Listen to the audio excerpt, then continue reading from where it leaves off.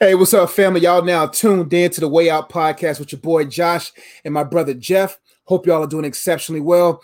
As everyone is coming into the live feed, those who's listening or watching, I just want to say thank you. If you feel that after watching this video, you got some value, something that aided in your life, feel free to subscribe. Feel free to follow us.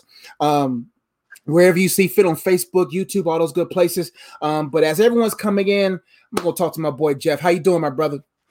Man, I'm doing good. You know what? What I thought was interesting is that we didn't talk before this about our clothes, and I have green on and you have red, so we're color coordinated for Christmas. Tis the season, man.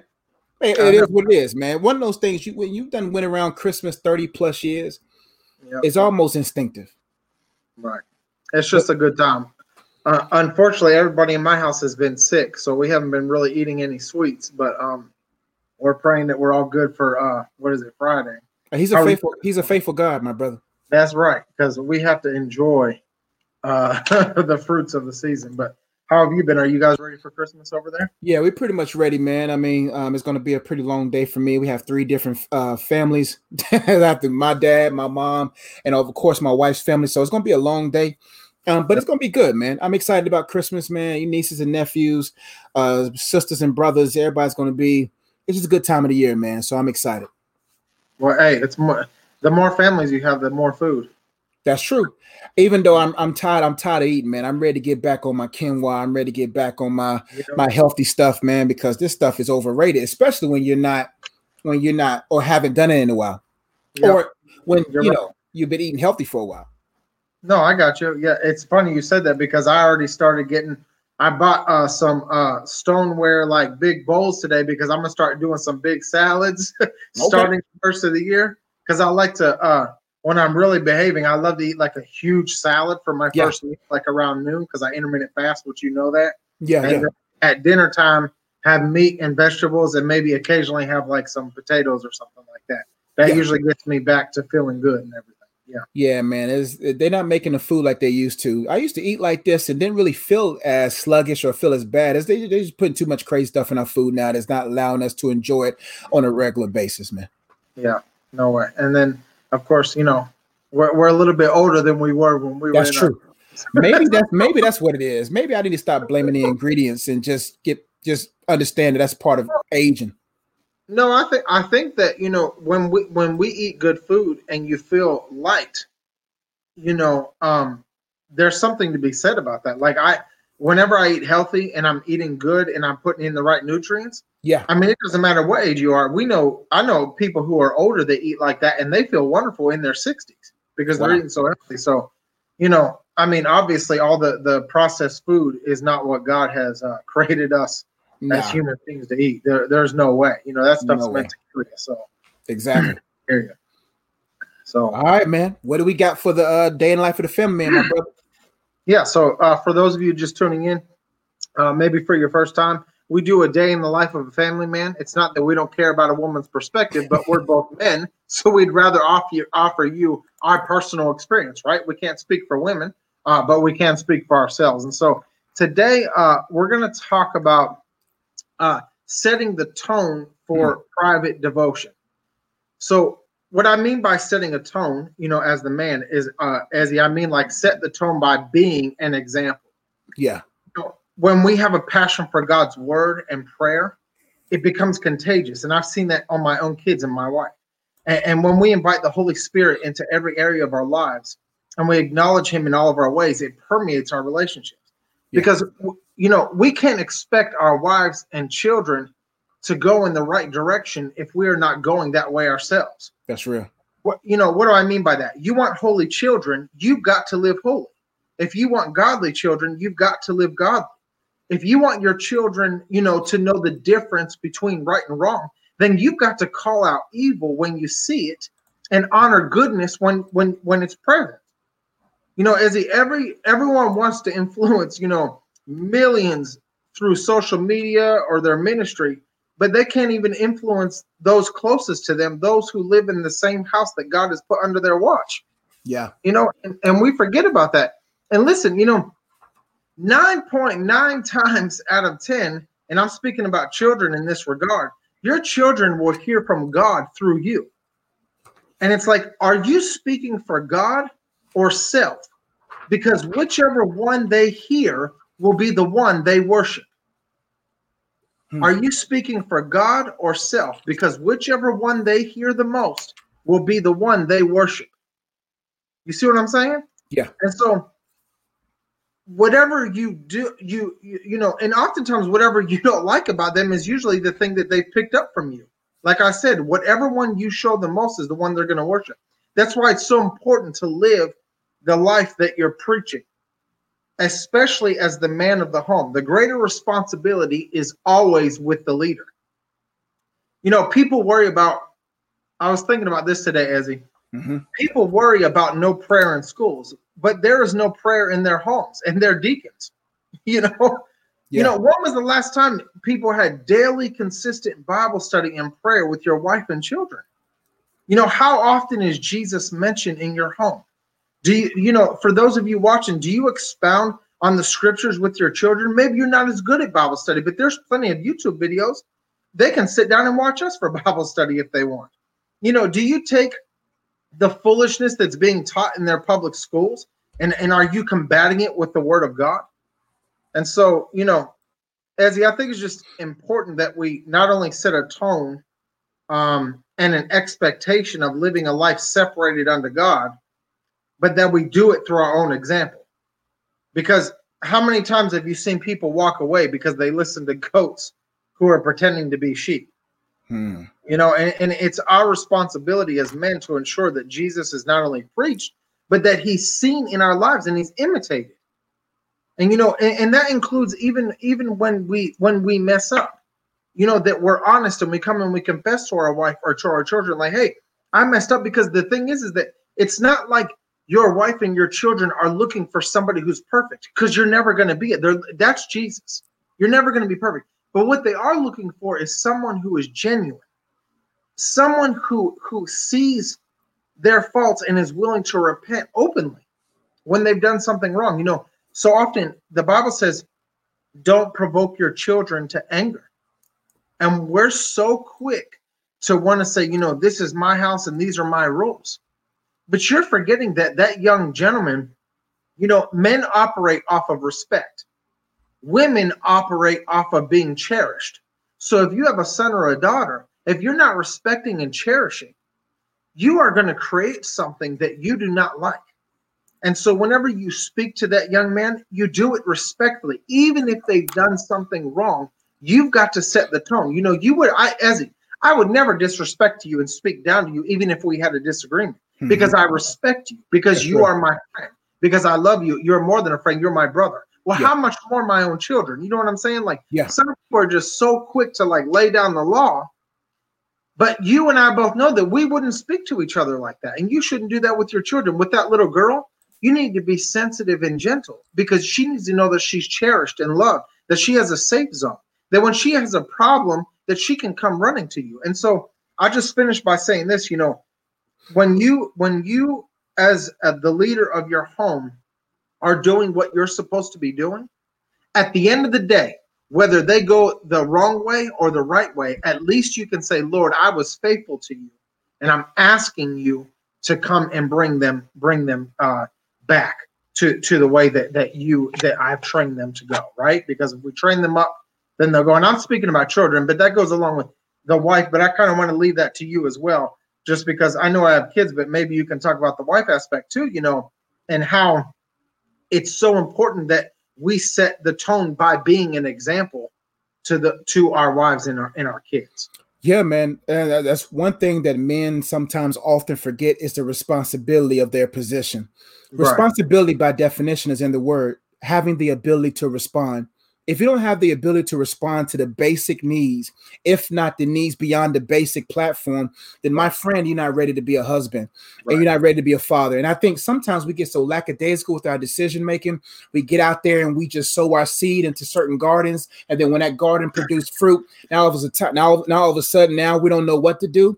That's why you got to make sure that you understand your number one position. The greatest position a man would ever hold is son. A son of God. When you understand sonship, the rest of the ships will sail accordingly. If you know who you are in Christ and the love that comes from that, the acceptance that comes from that, biblically understanding what it means to be a child of God, then that will permeate into every aspect, because the word of God says, Jeff, that the fear of God is the beginning of all wisdom. That's that right. when there's a level of respect towards God, then there will be respect delegated and also honored and reciprocated, because you first gain wisdom from your respect of God. That's why I'm telling you, your fear of God, and every man has to understand, how much do you reverence God? Right. Because if you're not reverencing God in your private life, when it comes within the circle of life, you're not going to be able to manage that. And that's why the results of our marriages, the results of our families, the results of our platforms, Jeff, boils all the way down on how much we worship God, seen and unseen. Right. That's where the tone comes from. The tone that we set as a man comes from our time with God. No time with God, no tone set. Actually, there's a tone that's being set, but not a godly tone, like Jeff was saying. It's very pivotal that we as men, we fellowship with God, we engage with God, so that when we walk out of that prayer closet, we walk out of that time with God, it will be felt in our family. That when our family is in a place, or when our wives and our children are in a place of fear, they see faith in us. When they're in situations where they're in doubt, they see strength in us. Because we know where to go. Even if you got to fake it until you get back to the room, fake it till you get back to the closet to renew your strength. You see what I'm saying? And tone has to be set often. And most men, they can respond sexually. They can respond to the ability. They have the ability to respond to the sexual need of their wife. They have the ability to respond to X, Y, and Z. But we have to have the ability to respond to the holistic needs of the ones that's connected to us. People will think that the woman who carries the child is the most responsible. No, it's the one who planted the seed. The gardener never asked the tree to have full responsibility. You see what I'm saying? It's the one who sows the seed. And so since so many men are willy-nilly with their willy sowing seed, but don't have the responsibility or the strength enough to be able to say, no, I'm going to make sure that I raise my children and make sure that I lead my family under the fear of God, then you'll see based upon the wisdom that falls from his tree. And so I just think as men, we have to it is what it is. If you didn't want this responsibility, you shouldn't ask for it. If you do not have the ability to respond to the needs of a woman, the needs of a child, don't lure a woman up under your leadership, and don't put your, in some other place to bear children, because it's a lot of responsibility. I'm learning that firsthand. And the good thing about God, Jeff, there was times when I was kind of a little insecure about being a husband, because I never seen one before. I didn't have a day-by-day, play-by-play put on game of what a husband looked like. But what the Holy Spirit told me was, he says, you don't have to be insecure at any moment, because I was in that moment before you was even in that place. So I will give you what to say. I will show you what to do. That's why Jeff and I, if you ask our family, they'll say, yo, they're good people. They're good men, because we had no guys. All that we can go to is submit to God and say, God, I don't know what I'm doing. Right. And he empowers us to do what we're incapable of. But there is some responsibility as a man to self-assess and say, hey, am I ready? If not, then don't don't respond when you don't have the ability to do so. Yeah, and I think that's wonderful. And I'll just finish it off by saying this. Listen, everybody thinks the grass is greener on the other side, but they don't know the work it takes to get that type of yard. That's the problem that they don't understand. They don't know that when I couldn't afford a hedger, I was out using scissors. Like, you see what I'm saying? Yeah. I'm picking it up. But what I'm saying is, like, you don't know what it took to get, and you don't know what it takes to maintain it either.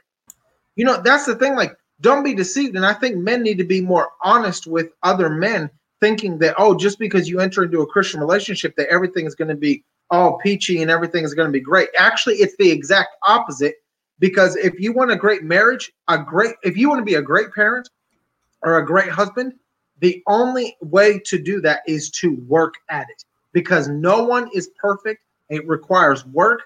It requires a lot of work. You've got to be willing to do what nobody else will do. And what do I mean by that? That means that before my wife prays, before my kids pray, I'm up praying. Before my kids ask me for Bible study, I've already got the Bible study in the back. ready to go. You know, you've got to spend the time, like we talked about last time, about auditing and taking inventory of what's going on in your family. You've got to stay up when everybody else is asleep. You've got to get up before everybody else wakes up. You've got to put in the time if you want a good marriage. Now, I'm not saying you can't coast on, but eventually a storm's going to come. That's right. And you're going to find out real quick which, if you have roots in the ground that are deep enough, like we talked about a couple podcasts ago, or if you're built on something that whenever the storm comes, it's just going to fall over. And you thought you were okay, and you thought you had something you had, but you didn't. And so, yeah, I mean, Ezzy, I think that's great. I think that's like just powerful about the men setting the tone and like realizing like don't get into something unless you are. It doesn't mean you have to be perfect, but you have to have the mentality that, hey, I'm willing to. I'll say it like this, Ezzy. What I told Joanne one time, I said, listen, we're going to be happily married or miserably married, but we will never be divorced. That's real. I said, so let's go with happily married because we're going to work at this thing. You see what I'm saying? Yeah. I said, I'll never get divorced. It's not going to happen. Yeah, it's not going to happen. And most people go in with options and an exit plan before they even enter the plan. And one thing that I understand is that, or I'm going to let men know, is that you have to provide for a woman holistically, whole. Like, man, like you can't just be like, oh, I'm ready to provide financially. That's only 1/4 of the equation, man. Like, you got to provide for her financially, physically, emotionally, spiritually, mentally, and that's work. Do you know how many times I had to cover up to my chin and I'm ready to go to sleep? And my wife taps me on the shoulder, she want to talk. I have to talk.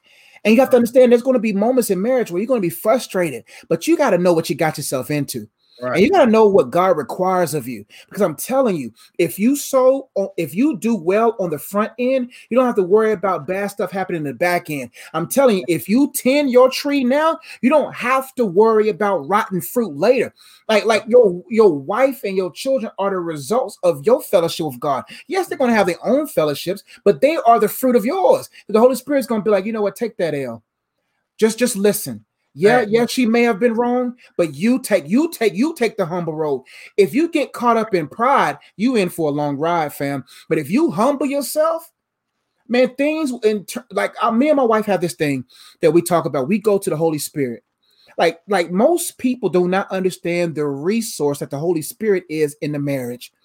You see what I'm saying, Jeff? Like, he is, man, I'm telling you, whenever she makes me upset or whenever I make her upset, I say, let's go to the Holy Spirit first. Because I promise you, you should want a man or a woman that's submitted to God, because there's going to be moments where their flesh don't want to be submitted to you. But if they fear God and you go to God and God checks that man, checks the woman, oh, they'll come back in 24 to 48 hours. They'll come back around. But if you got a man and a woman that ain't submitted to God, man, that's unnecessary drama, man. And I think that is a great point, because we forget that when you're in a marriage, there's 3 people. Yeah. You're not fighting alone. Jeff, before you start, keyword people or persons. Yes. Holy Spirit is a person. That's important for them to know. Right. And so when you're not fighting alone, so whenever you have a problem that you can't fix out on your own, it's best to be quiet and pray. That's right. And God will begin to speak to both your hearts. A lot of times I have found out that my wife and I are both right and we both are wrong at the exact same time. I know that sounds crazy, but like, for instance, from her perspective, once the Holy Spirit reveals, I'm like, oh, when I look at it from that way, I could see why she would be upset. Yeah. But then from my perspective, whenever she gets what I was coming at, she's like, you know what? From your perspective, that makes sense too. You see what I'm saying? It's like both sides, and that's where the Holy Spirit comes in, and he's able to help us. We're not alone. So anyway, I don't know if you have anything else to say, but I know we want to get into our subject, but I think that's great. I hope that helped. I hope that helped. I'm just going to finish it with this. Yeah. If you do not have the ability to respond or the availability to respond to God, then don't reach out to no woman. Don't make no children. I'm telling you, if you don't have the availability to God, you will not have the ability to respond to the needs of a woman or children or whatever position that God puts you in. Sonship is the best position for a man to be. From your fellowship with God, everything else will flourish. Yep. All right. Go ahead, Jeff. Go ahead. Sorry, one last thing I was going to say. Look at society. Anytime there's not a father, every single time, it leads to society going down, down, down, down, down. The father is very important to be there and to lead his family. That's real. So it's so important to set the tone and be an example. Sorry, go ahead, bro. No, you good, bro. Today's topic, man, this is one of my top 5 favorite passages to preach, Jeff. Yes, because it's so many points in it that I think that we need to address. And I always tell people, drive the speed limit of the text. Like, don't go 75 when God wants you to go 18 miles an hour. Sometimes we just read through just to say we read. No, but have you allowed the word of God to read you? We can read the word, but we must allow it to read us, to show us what is needed to feed us and to be the men and women that we need to be for God. But today we're going to be talking about, are you present? Are you, like we said before, available? Are you present? Are you able to do what's most fitting in the situation? And it's Christmas time, so we had a couple of words that Jeff and I was throwing around. We threw around the word present and the word gift. And so you're going to hear that through our talk today, and you'll see how the entendres flow. But I'm going to read the text, Jeff, and kind of start from there, and we'll piggyback, and we'll just see what the Holy Spirit wants to do today. But our text for today is Luke chapter 10, verses 38 through 42. And I'm going to read a story with Mary and Martha. Now, as they went on their way, Jesus entered a village, and a woman named Martha welcomed him into her house. And she had a sister called Mary who sat at the Lord's feet and listened to his teaching. But Martha was distracted with much serving, and she went up to him and said, Lord, do you not care that my sister has left me to serve alone? Tell her then to help me. But the Lord answered her, Martha, Martha, you are anxious and troubled about many things, but one thing, key phrase, but one thing is necessary, and Mary has chosen the good portion, which will not be taken away from her. This text has so many layers to it. Like the last text, Psalm 91, we only got to like 2 or 3 verses. But I'm gonna start with the top and kind of flow. And Jeff, feel free to interject anywhere that you find your points there. First off, I want to say that anyone that thinks that the word of God is misogynistic, that the word of God is not loving towards women, you have not read the text. Right here, you see a lot of women-friendly, a God who is not just there with disciples as men, but who welcomed a woman to be at his feet. Now, culturally, a woman was not supposed to be at the feet. Now, culturally, Martha was correct. Culturally, Martha was where she was supposed to be. But because there was a gospel presented, because there was God in the midst, he not only wanted to dismiss the law, but he came to fulfill it, which gave the certain level of intrigue or interest for Mary to say, hey, I know the culture says that I should be in the kitchen. I know culture says I shouldn't be at her feet, but I'm going to be here. And even in Christian culture, Jeff, a lot of people are not at his feet. Christian culture is more about serving versus being served. Christian culture and a lot of other culture is about works righteousness or working, not necessarily that category, but some people are working for their own righteous sake. Some people are working for their own clout, for their own look. But what we see here with Mary is that she said, I'm going to be present. Right. How many gifts have we missed, opportunities of deposits that we have missed because we missed our appointments with him? Now, let me go ahead and start from the top. And I just want to kind of give that little tidbit there. But let's get right here. Now, as they went on their way, Jesus entered a village, and a woman named Martha welcomed him into her home. And she had a sister called Mary who sat at the Lord's feet. Other texts within the scriptures, you often see teacher. But when you see Lord, you see fellowship. You see a depth of relationship. And it said that who sat at the Lord's feet and listened to his teaching. The thing about spending time with God, Jeff, is not just to give God your to-do list, but to be available to listen.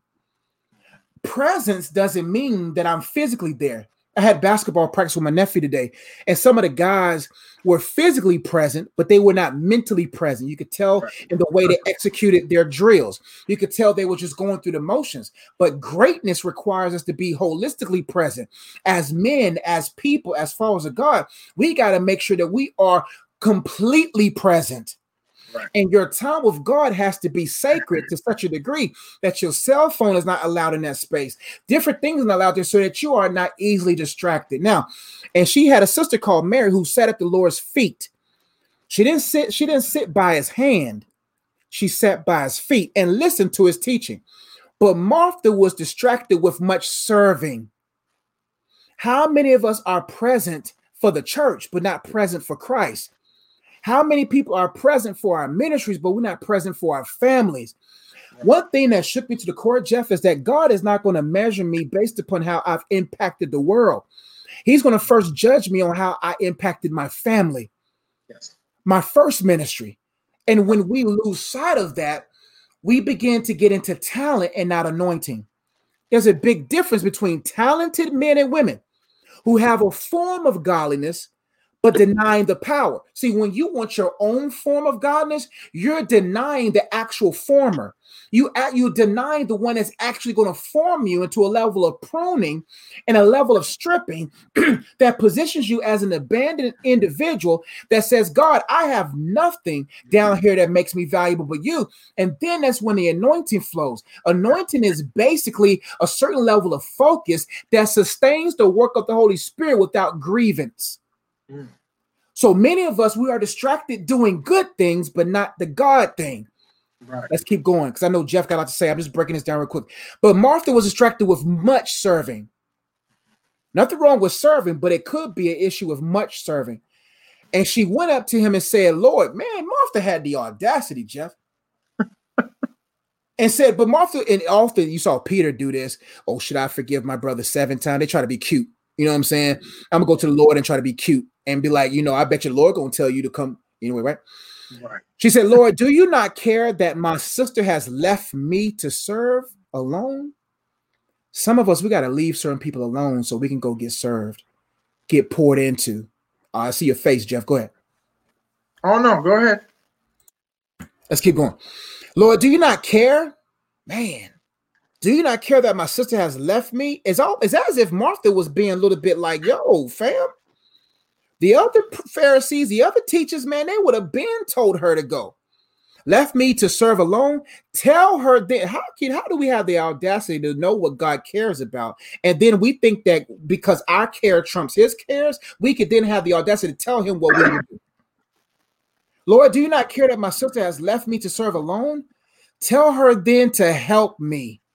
Listen to me. I'm going to stop here. Never let nobody pull you from your fellowship with God to help them with their thing, what they want them to help. If you know that's not what God called, I don't care who asked you for the help. You ask the helper if you should help. But the Lord answered her, Martha, Martha, you are anxious and troubled about many things, but one thing is necessary. Great. The macaroni and cheese look good, Martha. The greens smell good, Martha. The cookies, I smell it, but one thing is necessary. And Mary has chosen the good portion. For if you feed us, that goes into my body and out. That portion is in and out. But when you are fed spiritual things, that thing sits with you for life. But one thing is necessary. And Mary has chosen the good portion, which will not be taken away from her. How many things are we invested in that can be taken away? Because physical things, money can be taken away. Relationships can be taken away. But one thing that cannot be taken away is that personal relationship with God. And that's why in order for us to be properly present this Christmas season and every season of our lives, we have to make sure that we are present in his presence. The Bible says in his presence, there's a fullness of joy. You're not going to always feel joyous being a husband, joyous being a wife, joyous doing the things of God. But when you know where your help comes from, you will find joy in it. For this is the day that the Lord has made. I will rejoice and be glad in it. And so I'll start with my introduction there and let Jeff chop this text up with me so that we can gain more understanding of how we can be more present with those that God has given us as presents. Amen. Man, that's powerful. Like you said, this scripture, you can go into so many different directions. Yes. I'm going to go in two directions and see where it takes from there. Let's go. You know, my first direction is this. Listen, here's what I heard Martha say. She's worried about which side of the plate to put the silverware, but the King of Kings and Lord of Lords is in her living room. Wow. You see what I'm saying? Like she's so busy about all these things, and the only thing that matters is standing right in front of her. Wow. I mean, it just begins to amaze me, her priorities. You know, it's like, I think about like the church, right? You spend all your time on programs, and I'm not against programs. Yeah. But if you spend all your hours on building a sermon, and I'm not against sermons. Me and Essie are both preachers. Yeah. You know, you spend all your time and hours on, you know, choir practice and visiting people and hospitality and helping people. All those things are great. But if Jesus isn't in it, wow, well, it doesn't matter. All you are is a charity if his presence is not first. You're no different than the world. All you're doing is putting a religious title on it, but you're ignoring the thing that matters the most. You're in there saying, oh my goodness, I need to hit my note in choir. It doesn't matter that you hit your note. It matters why you're hitting your note. Wow. It doesn't matter why you're preaching. It matters why you're preaching. Jesus doesn't look and say, oh, he preached a good sermon or he sang a good song. He looks at why you preach the sermon. Why God can take the most terrible song and turn somebody's heart, because if he's in it, that's what matters. And it's like Martha is it's like she's got her priorities backwards. And it's not that Jesus is mean to her or thinks she's wicked, because she's not. She out of her heart is truly trying to serve. But he's like, do you not see the gravity of the moment? You're so busy that you're missing it. I'm in your living room. The King of Kings, the creator of all the universe, is standing right in front of you, and you're worried about silverware and making sure the mats look nice and the plates are plated properly. I mean, do you know how foolish that sounds? It says, you know, you're doing all these things, and it's like, do you not see that yes, it's good to serve, and yes, you're involved in your church, but if my presence doesn't come first, it doesn't matter, because you're not going to have the power to preach. You're not going to have the power to minister. You're not going to have the power to be hospitable. Eventually, you're going to burn out, because you put all those things first instead of me. And that's why you're getting burned out. That's why you can't seem to make it through, because you've been focusing on all of the fruit instead of the root of the issue, which is me. Listen, if Jesus is you know, you may have dynamite, but Jesus is a nuclear bomb. You're trying to blow up things. You're trying to do the things that you think matter, and you're not realizing that what Mary chose was the greater thing, which was to sit at Jesus's feet. Why is he saying that, Ezzy? Because he knows that whether there's preaching or prophesying, whether there's tongues, it's all going to go away. But in forever, in eternity, we're going to be spending time at his feet. Listen, he said, I go to prepare a place for you. He's the one that's doing the work. But if I'm on earth and not putting him first, it doesn't matter. And I think some people get this so wrong in the church. You know, I heard a person say one time, we have our entire life to go deep in the Lord. And I wanted to cry at that person, because I said, you are missing everything. You want people to join your church and serve, but what you don't realize is that they need the Holy Ghost, and they need God's presence first. They need it before they do anything, because a tree can't bear fruit unless it has roots in the ground. And you're trying to take a rootless tree and focus on the fruit. And Martha is like that. You know, Martha is a kind person. She's a doer. She opens up her house, right? We all know doers. They're great people. But they can be so busy doing everything that they're doing nothing, because they miss the big picture. And so that was the one aspect I wanted to take it. And I don't know if you want to talk about that. I have a second aspect, but I just think, like, man, this scripture is so powerful, because it reminds me, I mean, it personally convicts me. Like, Jeff, when you preach a sermon, are you looking up scriptures just so you can get a good word, or because you want to spend time with the Lord? You know what I mean? Like, that's the difference. Like, we don't do stuff because we want to look good in front of men. We're doing stuff because we want to spend time in his presence. We need him. It's crazy how we think energy comes from productivity. Wow. We think that the more I do, the more I turn myself, the more I rev the engine, the more energy I produce. Many people will look at you and think that based on you doing nothing, you're lazy. Yeah. People look at you. That's why one thing God is challenging me. He's like, let what you, like for me as a YouTuber, sometimes I'm like, I gotta plan out messages. I gotta kind of, because of YouTube and all that stuff. Yeah. And God was saying, like, that would take care of itself if you take care of me, or if you allow me to take care of you. The rest will take care of itself. You will always have a message when you in my presence. Right. And it's tempting in a world where you have to do something. Like, do you not understand that you don't have to do as much as the world? Why do you think the whole hashtag no sleep? Because they don't have a God to support them. We as believers are supposed to just do the simple thing, because listen, you don't have to worry about going viral. You don't have to worry about being successful.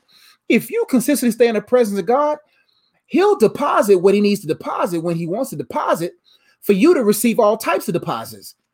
So you don't have to be like, I got to keep up with the Jones. I got to keep up with Bishop and Pastor and this lady and that person. You just got to sit at his feet. Right. Like, if he's not moving, if he hasn't left his chair, I ain't left his feet. Right. And then wherever, if he gets up, then I get up and I go wherever he goes. And when he sits, I sit.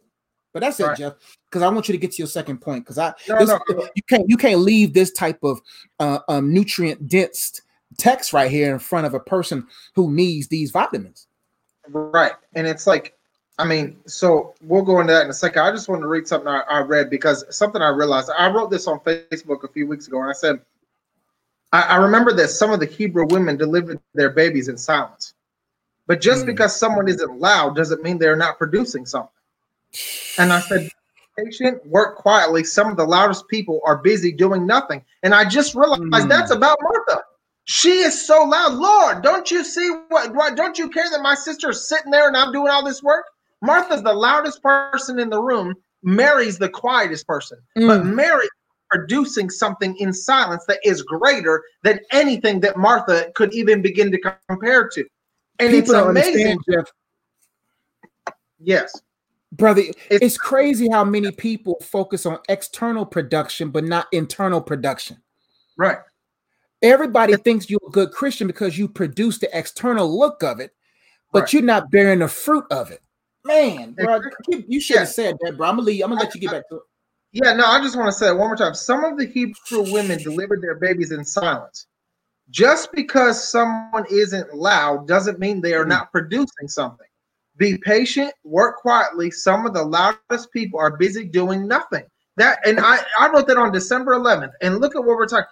I'm telling you, Martha is the person that's loud.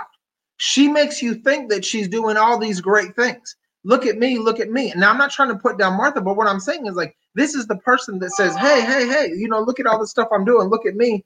I'm doing this, I'm doing that. And meanwhile, Mary is there quiet, sitting at Jesus's feet. But what she is producing is greater than anything that Martha could even begin to understand, because she is focused on outward and Mary is focused on inward. Why? Because Martha is dealing in the temporal. Mary is dealing in eternity, right? The things which are seen are temporal, but the things which are not seen are eternal. And so the root you can't see. That's where Mary's at. The fruit is what you see. That's where Martha's at. But see, the thing is that you don't know that if the fruit is not connected to the tree, eventually it rots and dies, right? And that's what Jesus is getting at. He's saying, listen, you're loud and you're anxious and everybody sees what you're doing, but I just want you to be quiet and listen. I'll produce more in your quietness than you could ever produce by being loud and working for it in your own capacity. I'll produce more in your quietness and your yielding than you could ever produce in your working and in doing things in your own capacity and in your own ability, because it doesn't work. There's a reason Moses was kicked to the backside of the desert, because God had to strip him of everything that could be used to push him forward in Egypt. He said, no, if we're going to do this, it's going to be through me, not through you. It's not going to be through your influence and who you know, and it's not going to be through your prestige and having dealt with the culture and all that kind of stuff. No, I'm going to send you to the backside of a desert for 40 years so I can strip your influence, so I can strip every part of you that thinks that your own work and your own ability is going to produce something versus me doing it. I'll do it in the shadow, in the blink of an eye. And it's like Mary is sitting there being stripped and just letting God. And meanwhile, Martha's over there trying to work in Egypt, and it's not working out. And he's like, "Don't you see it? I'm right here with you." So I don't. I'll get to my second point, but if you have anything, yes, man. See, bro, you can't see when preachers are in the same room. It's like basketball, it's like sports, it's like anything. When there's two people in the same profession with chemistry, it just man. I just got some more points here. Number one is this: you everywhere in K through 12, you often hear teachers say, or you'll hear parents say, "Sit in the front row." Because when you sit in the front row, you won't be easily distracted. That's right. It is not that Martha couldn't hear what Jesus was saying, but plates get loud. Water gets loud. There's a lot of things in serving that's loud. But the thing about Mary was, it wasn't that the message wasn't able to be heard. She was just close enough to where she couldn't see anything else to distract her. The issue is not that you can't hear God while serving, but you got to make sure that you are so close to him that you're not so ritualistic in your endeavors, but that you can't be such a ritual person. You got to be a relational person. So if God says, "Hey, this is not the way I want you to go to work today," you trust him. If God said, "Hey, don't go to work today," I guarantee it that everybody on 9/11 in 2001 had an unction not to go to work. I guarantee it. Because why? If God's the omniscient one, God is not going to set himself up to be misjudged. He's not going to set himself up to be for anyone to say, "Well, you didn't tell me not to go to work today." So God has to, based upon him as a judge, has to give unctions and warnings specifically to anyone, so that anyone who dies in tragedy cannot say on judgment that you didn't give me an unction. Right. So you can't be so ritualistic with your endeavors. Oh, when a man or a teacher's in my home, let me go ahead and cook. No, it might have been the right thing culturally to do, but there's something about the Christ that trumps all cultural norms. Right. Like right now as Christians, we can't do like the world does. He supersedes the norm. And he's saying the simple things confounds the wise. Just simply sitting at God's feet, not having to do X, Y, and Z, but just staying present and staying close. How do we not know that Mary, what was deposited in her, would not have later created businesses that would have not, if Martha would have sat closer, maybe her chicken would have came out better. Maybe her macaroni and cheese would have came out better. All right. But because she trusted in her own ritual, she went and did it. Last thing I want to say is this. Why did she invite Jesus into her home in the first place if she was troubled? Could it have been that she was so insecure and she's been walking with this Jesus and she wanted to be rewarded for her serving? Your motive matters. If you're inviting someone in with the sole purpose to feed them so that you can look good versus being honest with yourself and saying, "I got to go by his feet because I'm troubled."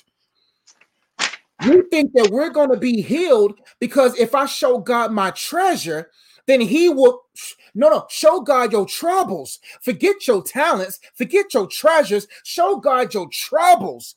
Mary said, "Look, I might be talented. I might have treasures to deposit in you, Jesus, but I'm troubled." Right. And Jesus said, "Martha, Martha, you are anxious and troubled by many things." She should have been the first one at his feet.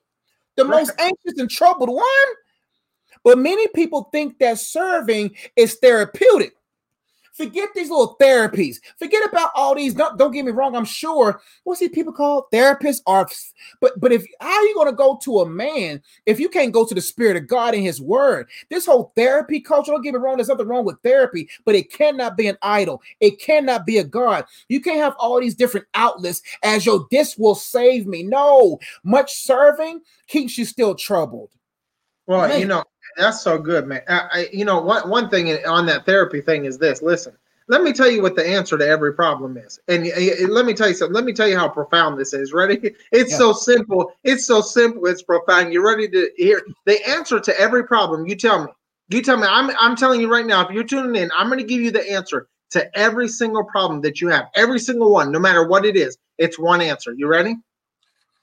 Christ likeness. That's real. That's it. Christ likeness is the answer to every single problem. Name one problem you have that Christ likeness doesn't solve. Not a single one. Because Jesus knows how to handle everything. Christ likeness, meaning as I'm becoming more like Christ. So why did I say that? What is Mary doing at the feet of Jesus? You become like the person you're spending time with. That's real. Martha is all around Jesus, but Mary is at the feet of Jesus. She is being changed by him and becoming like him because she's sitting and listening to her teacher. So when she sits and listens, and his words and his wisdom and his spirit are imparted to her, she becomes more Christ-like so that the troubles that she's dealing with, because we know that she did, is all of a sudden going to be solved, whereas Martha is trying to solve it by being busy. And she's so busy, she doesn't even see the moment. She's missing it. She's like, the answer to all of your problems are right in front of you, and you don't even see it. It's literally sitting in your living room. So let's say that you have $1 million debt, and $1 billion is sitting in your living room, and you're concerned about how the drapes look and the smell of the chicken. Do you see how foolish it is? That's exactly what Martha is doing. She has $100 million debt. There's $1 billion in there in the living room, and she's concerned about which side of the plate to put the forks and the knives. I mean, it's absolutely ridiculous. And that's exactly what she's going through. Whereas Mary's like, oh my goodness, I got a $500 million debt. Let me go lay down at the feet of Jesus. I need help. You know, she just wants to spend time. And I was going to say, my second point was this. You're so busy, you miss your moment. Meaning being present with the things that are priorities. So what I mean by that is this. Yeah. I saw a picture the other day, and these people were in a crowd, and there was an older lady in the middle, and there were several people around her, and there was an event going on. And the lady was looking at the event, but all the people around her, guess what they were doing? They were looking at their phone. Wow. Yeah. The old lady was the only one that was present in the situation. We have got to turn, especially the way that the world is going with technology and social media and everything that's going on. We are so guilty of never being present in the moment because we're so busy doing other things that we don't realize how important the moment is. Man. And so we become enamored with all these things that the reason why we don't have joy sometimes is because we're focused on everything but the Prince of Joy. You know, we get so busy with everything. You know, it's like I'll give you a perfect example, because like kids, they always tell you the truth, and maybe you go through this with your nephew and just other little kids in general. They know when you're paying attention and when you're not. Man, they know when they are I get the word I would use is appreciated, if that makes sense. They know when they're being appreciated, but I'll tell you what, they also know when you're paying attention to something and not to them.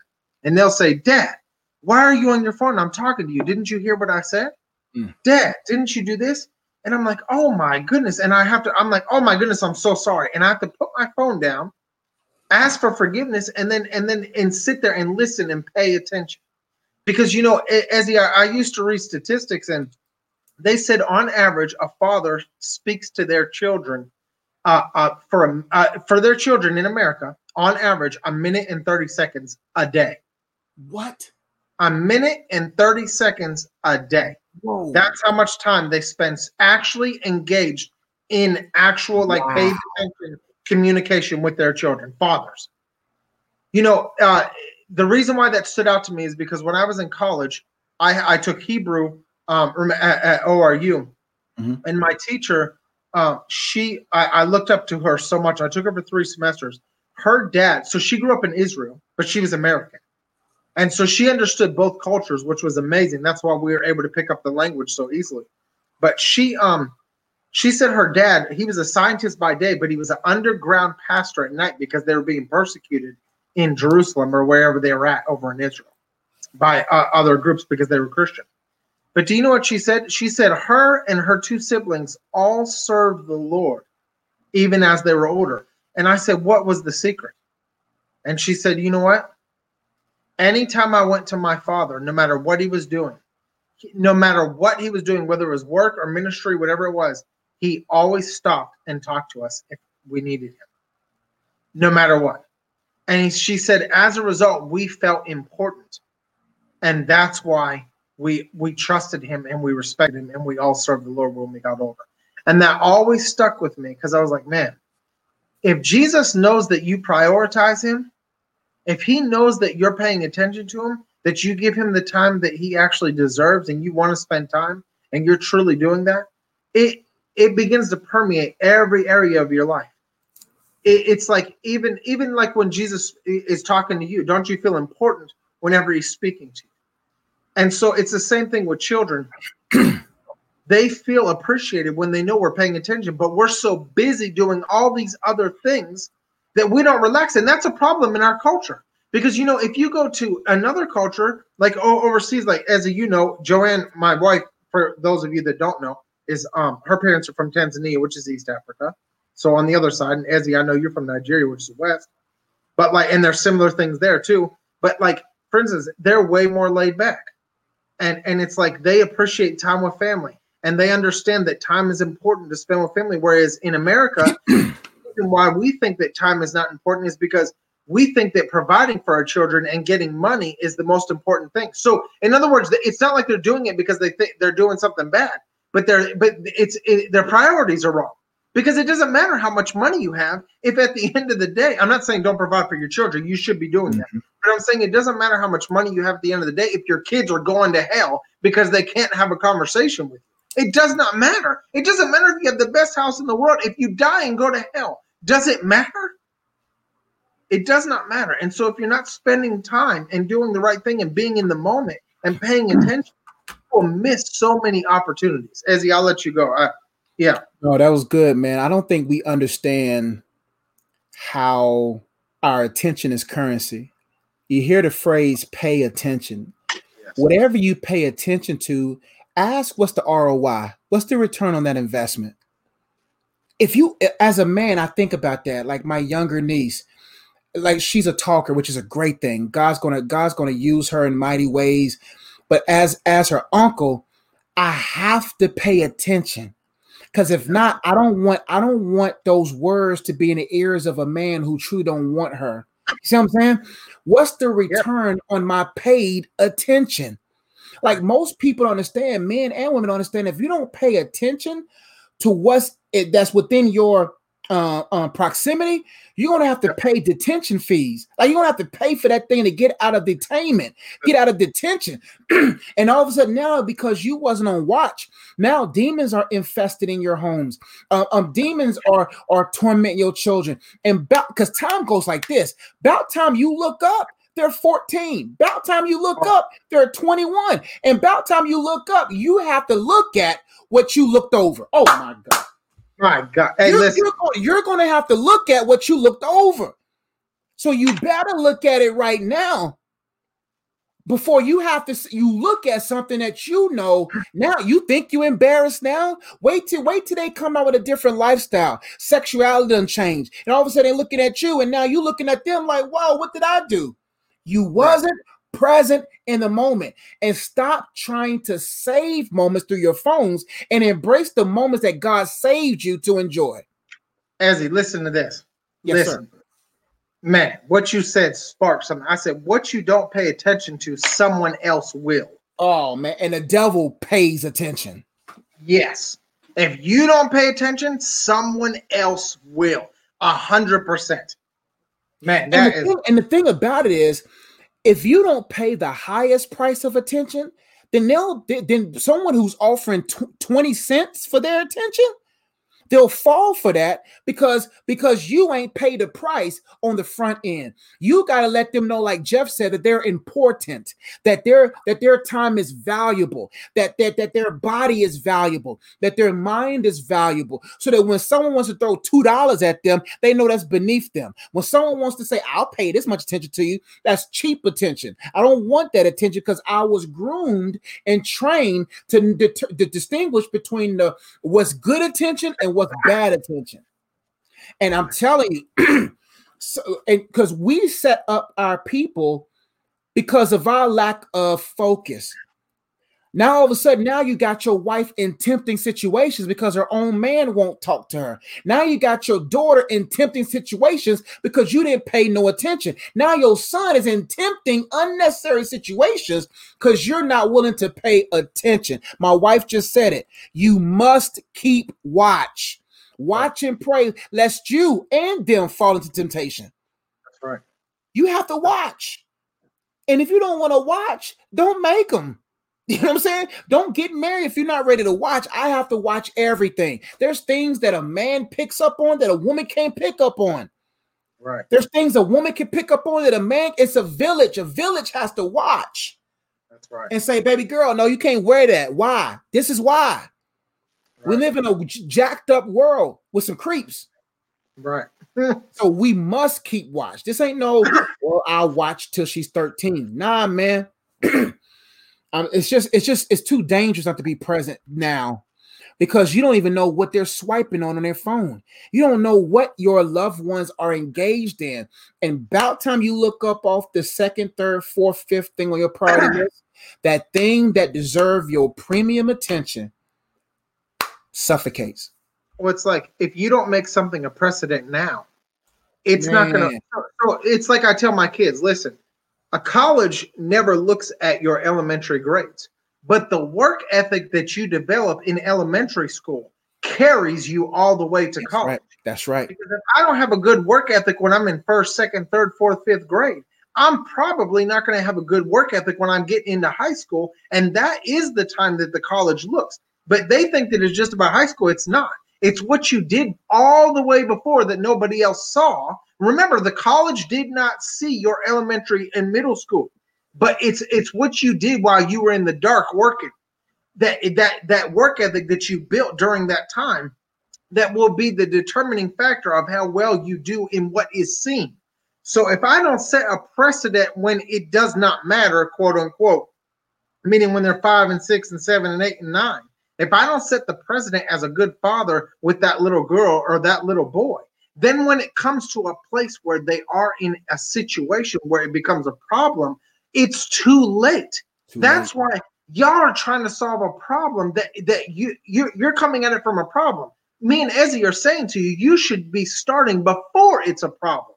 You should be establishing precedent before it's a problem, so that when the problem arises, it's so easy to snuff out and judge. Because like Ezzy said, if I have $1 billion, if Daddy has $1 billion, you think my little girl's going to accept a $2 bill? No, there's no way in the world she would ever accept that. That would be foolishness. But here's the problem. If she didn't know that you had $1 billion and you waited to the last minute and all of a sudden said you had something, but you didn't actually have it, all of a sudden that $2 bill looks kind of nice because she's been dealing with 20 cents, like you said, Ezzy. Because the principle was not established early on because you thought it only needed to be worked when everything was seen.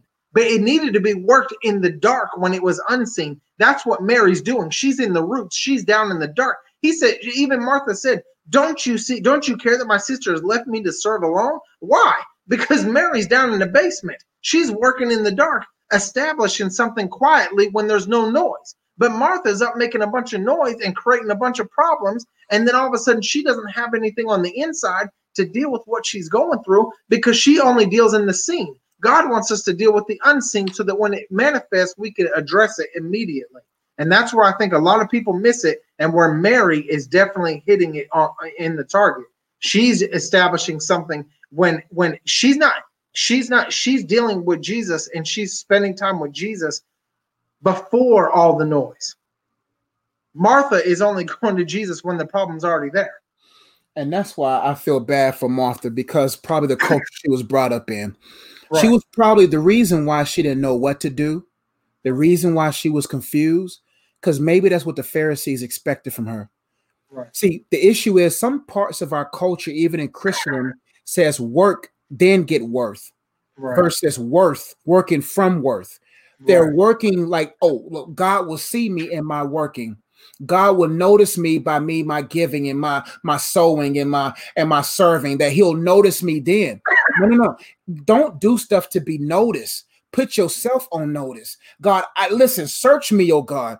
Take my heart of stone and make it to a heart of flesh. I know I'm worth. Like, that's why, like, for children and people, period, I have here that the more that you, like Jeff said about the $1 billion, right?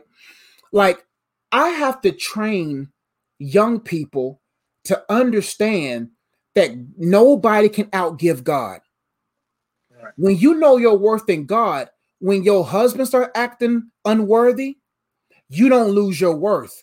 Whatever you make your number one source of worth will determine your value. Right. Everything else up under God has a price on it. But when you know who you are in him, you're priceless.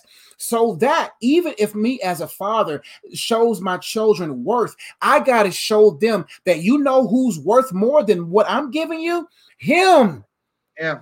So that they won't get set up in being dependent on me, depending on some man, depending on some system. They'll know God for themselves. And that's why that portion was not going to be taken from her. Like, what are you missing out on right now that was going to be something that you're going to have to eat off of 20 years from now? There's portions that if we get in his presence, that will sustain us through persecution. That portion will sustain us through prosperity. It will sustain us because we know he is our portion. Right. But if you don't have that, man, you're setting yourself up to be vastly disappointed, vastly messed up, man. And that's all my points on that, Jeff. I know you had a second thing, but I'm done. This text, I'm not going to labor on this one no more, because there's so much in there. No, I don't have any more second thing. I just loved what you just said about and I'll just finish with this too. Like, your value doesn't come from your works, because you are valuable. You don't work to obtain value. You are valuable. That's why you work. See the difference? That's real. You don't work to obtain value. You are valuable. Therefore you work. That's the difference. And so that's powerful. Like, I think, our value isn't in what we do. Our value is in what Christ did. That's it. So, yeah, that's good. If we want to do a Q&A for a little bit, and then we'll do our... Yeah. If y'all have any questions, go ahead and post your questions, especially pertaining to what we discussed, or just any question. We have time, a little bit of time, but we have, 29 people watching right now from Facebook to YouTube. So for those individuals who's watching right now, if you have a question about anything, go ahead and post it. We'll take maybe 2 or 3 questions and then get into our food segment for the day. But yeah, that was powerful, man. Yeah, that's why I tell people, man, do not speed when you read. Do not speed when you read, man, because you'll miss out on, like, man, you could preach off this for weeks, man. Yeah. I think that this is so important, especially for our particular culture, our American culture, where we're always so busy. Mm-hmm. I think anybody can. I benefited from this personally. Me too, man. Like God dealt with me today, man, being transparent. Like, I'm such a doer, man. Like I feel Martha. Like, I'm a Mary Martha Ezzy. You know what I'm saying? Like, I got a little bit of Mary, I got a little bit of Martha. And that's all and God is looking at me like, yo, Josh, you've been asking for a break. Why won't you take a full break? Take a break from ministry. Like YouTube gonna be okay.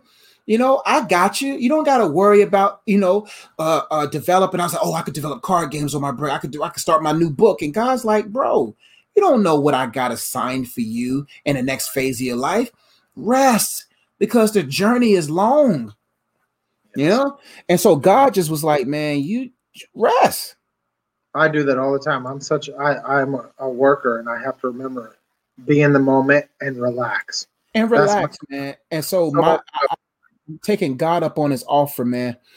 And I'm just gonna rest. And if he wants me to do a message, cool. If he doesn't, cool. But I'm resting, bro. Because we don't know what 2021 is gonna look like. If 2020, well, I know what 2021 is gonna be for me and my family, and I know for you, but we don't know. It's gonna work out for our good no matter what. We just got to make sure that we're rested for everybody else who's stressing, who's connected to us, you know. All right, we got questions. Yep, I think we got two. I think we do. We got two. Yep. All right, Tamara Porter says, "Hey, Coach, I had a dream about a month ago. I prayed to God, asking him what my purpose is, and I dreamt of me casting out demons at the bottom of the stairs. Do you know what this means?" My wife is a dream interpreter. Like, my wife is gifted at that. If you ask me about dreams, you know, that's just not my gifting. But what I would tell you to give you advice is write your dream down in a book, put it on the shelf, and say, God, I believe that I received confirmation this dream is if it's from you. If it was indigestion, God, let me know. You know, you'll never know. It could be gassed up, you know. But I would just write in a journal, be very detailed. And the great thing about it, Holy Spirit knows, and just say, Holy Spirit, I'm not going to stress about this dream. I'm not going to worry about it. I know you're going to let me know the meaning of it. But as far as a dream interpreter, that's just not my lane. I couldn't tell you what it means, but my wife could. And she ain't coming on here. You know, she might, but nah, she's resting. My wife need to rest too. I mean, what you think? Go ahead, bro. Are you good? Is that your gifting? So Joanne is the one that dreams, and sometimes God gives me the interpretation, but what I would say is this. I'm not giving interpretation, but what I will say is this. When I saw this, the very first word I thought of was intercession. And when you said the bottom of the stairs, you start from the ground up. What that means is that you get into your prayer closet, begin to devote more time to the Lord and to pray. And then the deliverance ministry will come later. And maybe God will open up a door for you to be under somebody who operates in deliverance. But I would say at the very least, start in prayer and fellowship with the Lord, just like Mary. Do exactly what Mary did. Spend time with the Lord and spend time in lots of prayer. And I'll just leave it at that. I'm not interpreting your dream. I'm just telling you that from face value, if God is calling you into deliverance, which, to be honest with you, he calls every Christian. There's not a Christian on earth that shouldn't be able to cast out demons. Not a single one. It's right. Because remember, in the last chapter of Mark, I think it's chapter 16, he says, and these signs shall follow them that believe. They shall cast out demons in my name.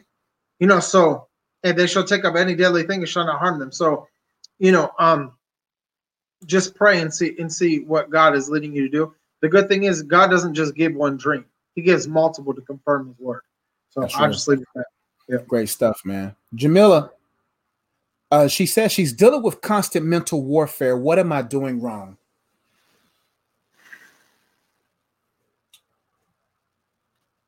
I would say I'll just speak from personal, and Ezzy, I think you can speak from personal experience. Yeah, for sure. So there are things that I wouldn't necessarily say you're doing something wrong. Don't start out from that perspective. Start off with, what do I need to do right? Okay? What do I need to do? It doesn't mean you're doing something wrong. It just means that maybe you're not doing what you don't know what to do. Okay? Not knowing what to do doesn't mean you're doing something wrong out of like a bad area. But what I would say is this: where are your thoughts dwelling? Because the Bible says to take every thought captive. What is captivity? Captivity is jail. So any thought that is against the word of the Lord, for instance, if you're being attacked about debt, right, Ezzy? So the devil's attacking you about debt. Well, you know that the scripture says that he supplies all of our needs according to his riches and glory. If the Lord gave you a word, he's not a man that he should lie, nor the son of man that he should repent. So are you dwelling on what the enemy is saying, or are you dwelling on what God is saying? And I'll leave it at this, because Ezzy, I want you to speak, but something excuse me, someone said a long time ago that really blessed me was this: whatever you feed will grow, whatever you starve will die. You need to be careful that you don't mix those two up, because you could be feeding negative thoughts and starving God's word. You should be feeding yourself God's word and starving those negative thoughts, because eventually they become malnourished and they'll die. And so from my perspective, I think I could go into a lot more, but I will say that personally, I'm just going to say this because I think Ezzy will have a lot to say as well, is that what you dwell on is the number one thing I would say. Like, be very careful what you dwell on. So what do I mean by that? If you're dealing with fear, you need to open up your Bible, look up every scripture on fear. If you're dealing with whatever it is, you need to look up every scripture and read that and go through it and meditate on it and chew on it and marinate in it, like Ezzy has said in the past, and begin to dwell on those things. Every time a thought comes up that is contrary, you take it captive and replace it with God's word. Go ahead. Yeah, man. One thing I like the word about the word dwell is the word well in it. You have to audit the well. What are the contaminants of the things that you're dwelling in? What are the entry points have you allowed demons to cause torment? The Bible says fear has torment. There's something that you're probably afraid of, because they attack at our points of fear and they avoid our points of faith. They don't attack you in your areas where you are the strongest. They're going to go to the very area that you are afraid. Ask yourself, am I afraid? What am I afraid of? Something with 2020? Is it coronavirus? Is it about family? Is it about opportunity that was lost? Because they're going to, if you don't protect, they will infest. If you don't guard your home from infestation, critters are going to find their way in. Demons are going to find their way in.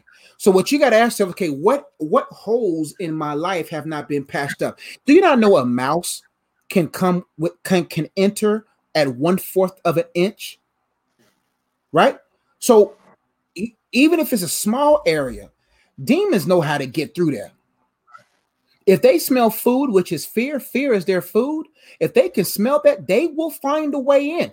That's why I gotta say, okay, what areas of my life has not been guarded by God's okay, she posted here. She says, not getting my dream career is the fear. Listen, there's a difference between calling and career. Yes. A career will get you but so far, but your calling can get you throughout your whole life. We're supposed to be, as believers, we're supposed to be working for fulfillment, not retirement. So don't worry about your dream career. What is God's real calling? Like career is cool. And you gotta audit your heart, my friend.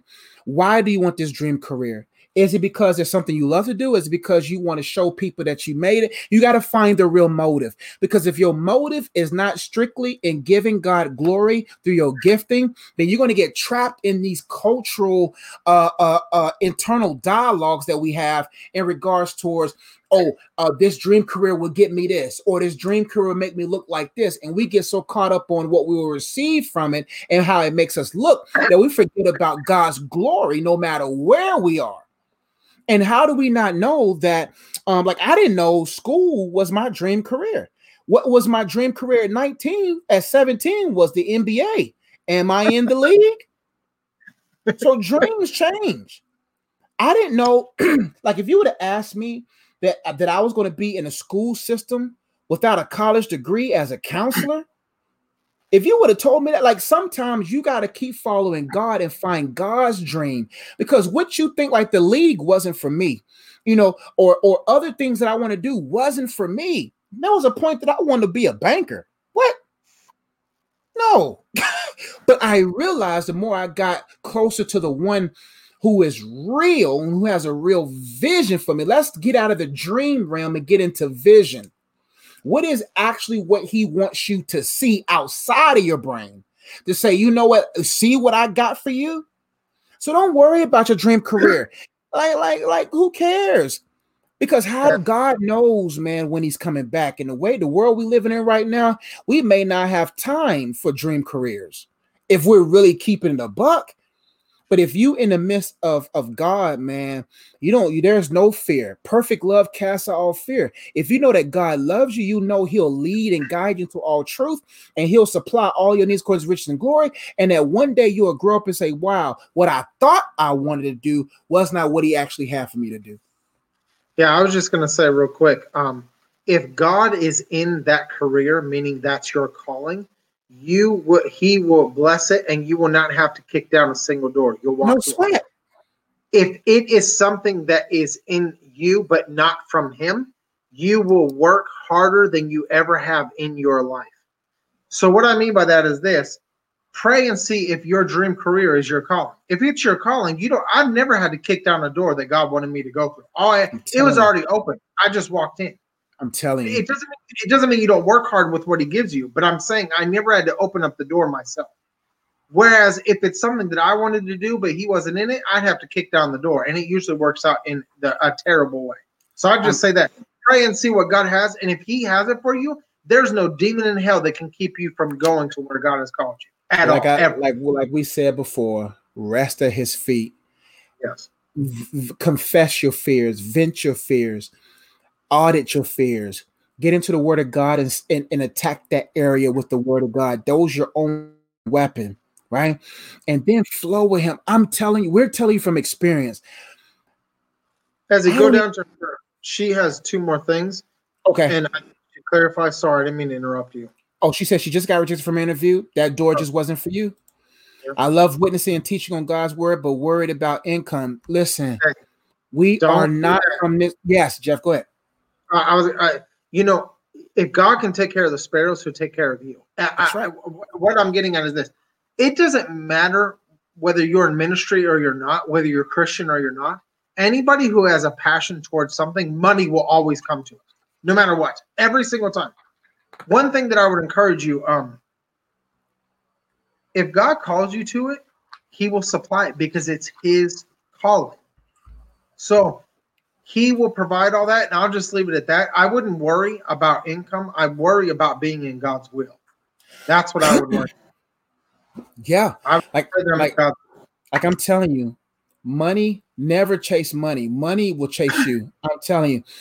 God, money chases mission. Yeah. If you're pursuing your mission that God has given, put you on, money will find you. God will always fund a mission, especially if it's rooted in the commission. I'm telling you. Let me say it like this real quick, and we can go out after this, but I just want to share a personal testimony that happened. And I don't usually share this stuff, but I'm going to share it publicly. My wife and I felt led to bless somebody for Christmas. Okay, it's not someone who's close to us, but it's someone that we know. And we gave a significant amount to them, and we just blessed them, handed them the card, and walked away. 2 days later, we got an email from a social media thing that we used to do that we've shut down, and they're like, "Oh, we owe you some money." Do you know that it was almost the exact amount to the dollar? We got back 2 days later exactly what we had given before. That happens all the time with my wife and I. He always provides. Like, it just happens supernaturally. What I'm saying to you is this: if God is in it, He'll provide for it. God led us both to do that. 2 days later, God provided. Now here's the thing that you don't know. So we have a new puppy, and he has an ear infection in both ears, and he was having issues. As you can speak something, because I think your thing went mute. Oh, there we go. Yeah, it was mute. My bad. But anyway, we got a new puppy, and so this week I just took him to the vet to check on him, and he had 2 ear infections. They gave us medicine. The amount that we got back was the exact same amount that it cost for the vet. So the money was there. So we gave, and then God gave us the money, and we were able to pay for the vet, which was a high amount. So what I'm saying is, like, God perfect that which concerns you. He knows, and He has an abundant supply.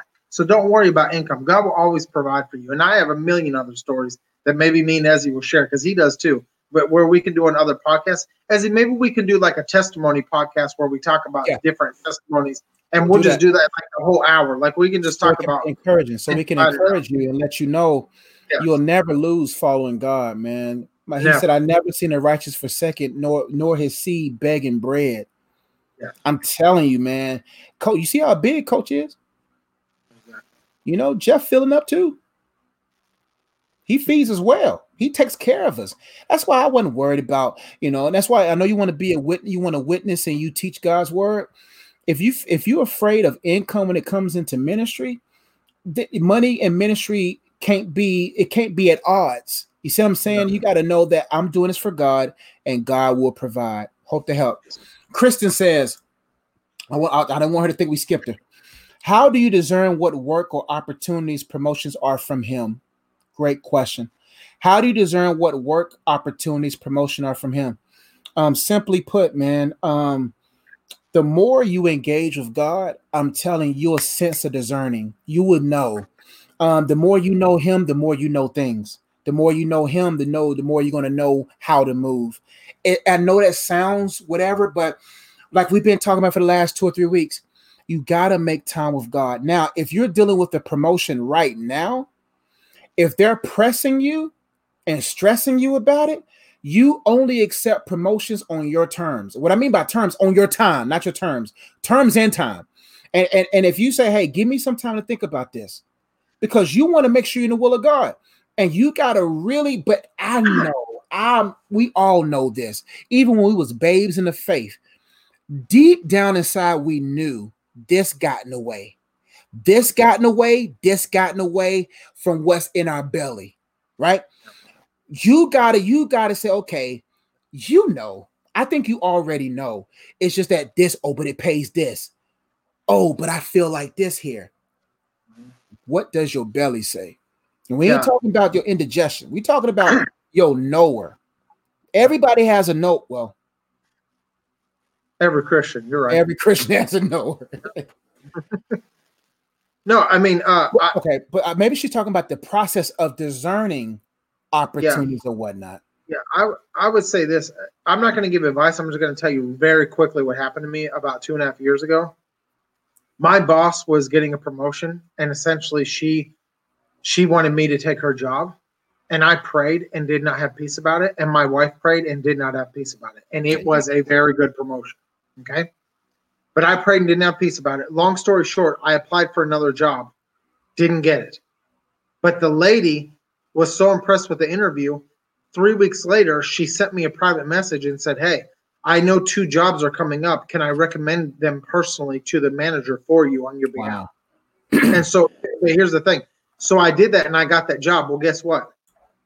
Right after that, about a year later, almost my 70% of that entire department got laid off and their job sent to India.